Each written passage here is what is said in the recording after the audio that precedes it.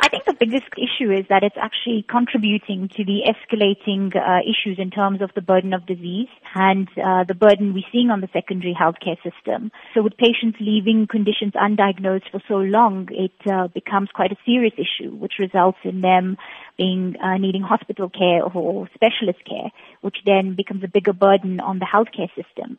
But also it reduces their quality of life because they failed to seek assistance earlier on and actually practice what we call responsible self-care for themselves. What are some of the dangers of self-medicating for an extended period of time and not consulting a doctor regarding a particular condition? So I think, the biggest issue is self-medicating, and depending on the type of illness or disease that you have, can mask the symptoms of the condition.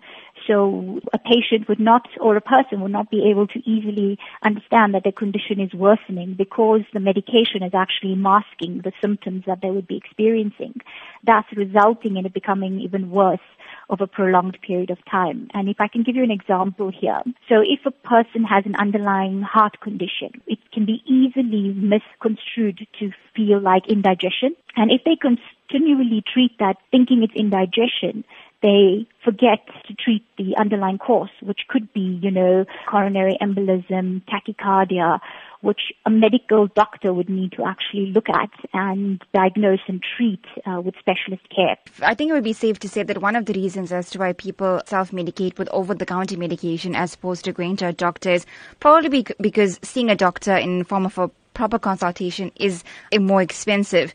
Would you say that leaving a condition untreated would essentially result in being more expensive in the long term because the condition has gotten a lot worse without being diagnosed? Yes, definitely. And I think there's a lot of evidence to support that. It's not just a myth, it's actually a fact. With patients not practicing responsible self-care. And when I say responsible self-care, it's not just medicating. It's really taking responsibility for your own health, ensuring that you're going for regular medical checkups, doing your regular tests, making sure you're checking the big four, your cholesterol, your blood pressure, your glucose levels, as well as your BMI, which controlling or managing those four elements can help ensure that, you're living a very long and happy and healthy life. The evidence is clear that if you are not going to practice responsible self-care, then you are going to end up with major issues in the long term, which will be more expensive for you, but also can be life-threatening.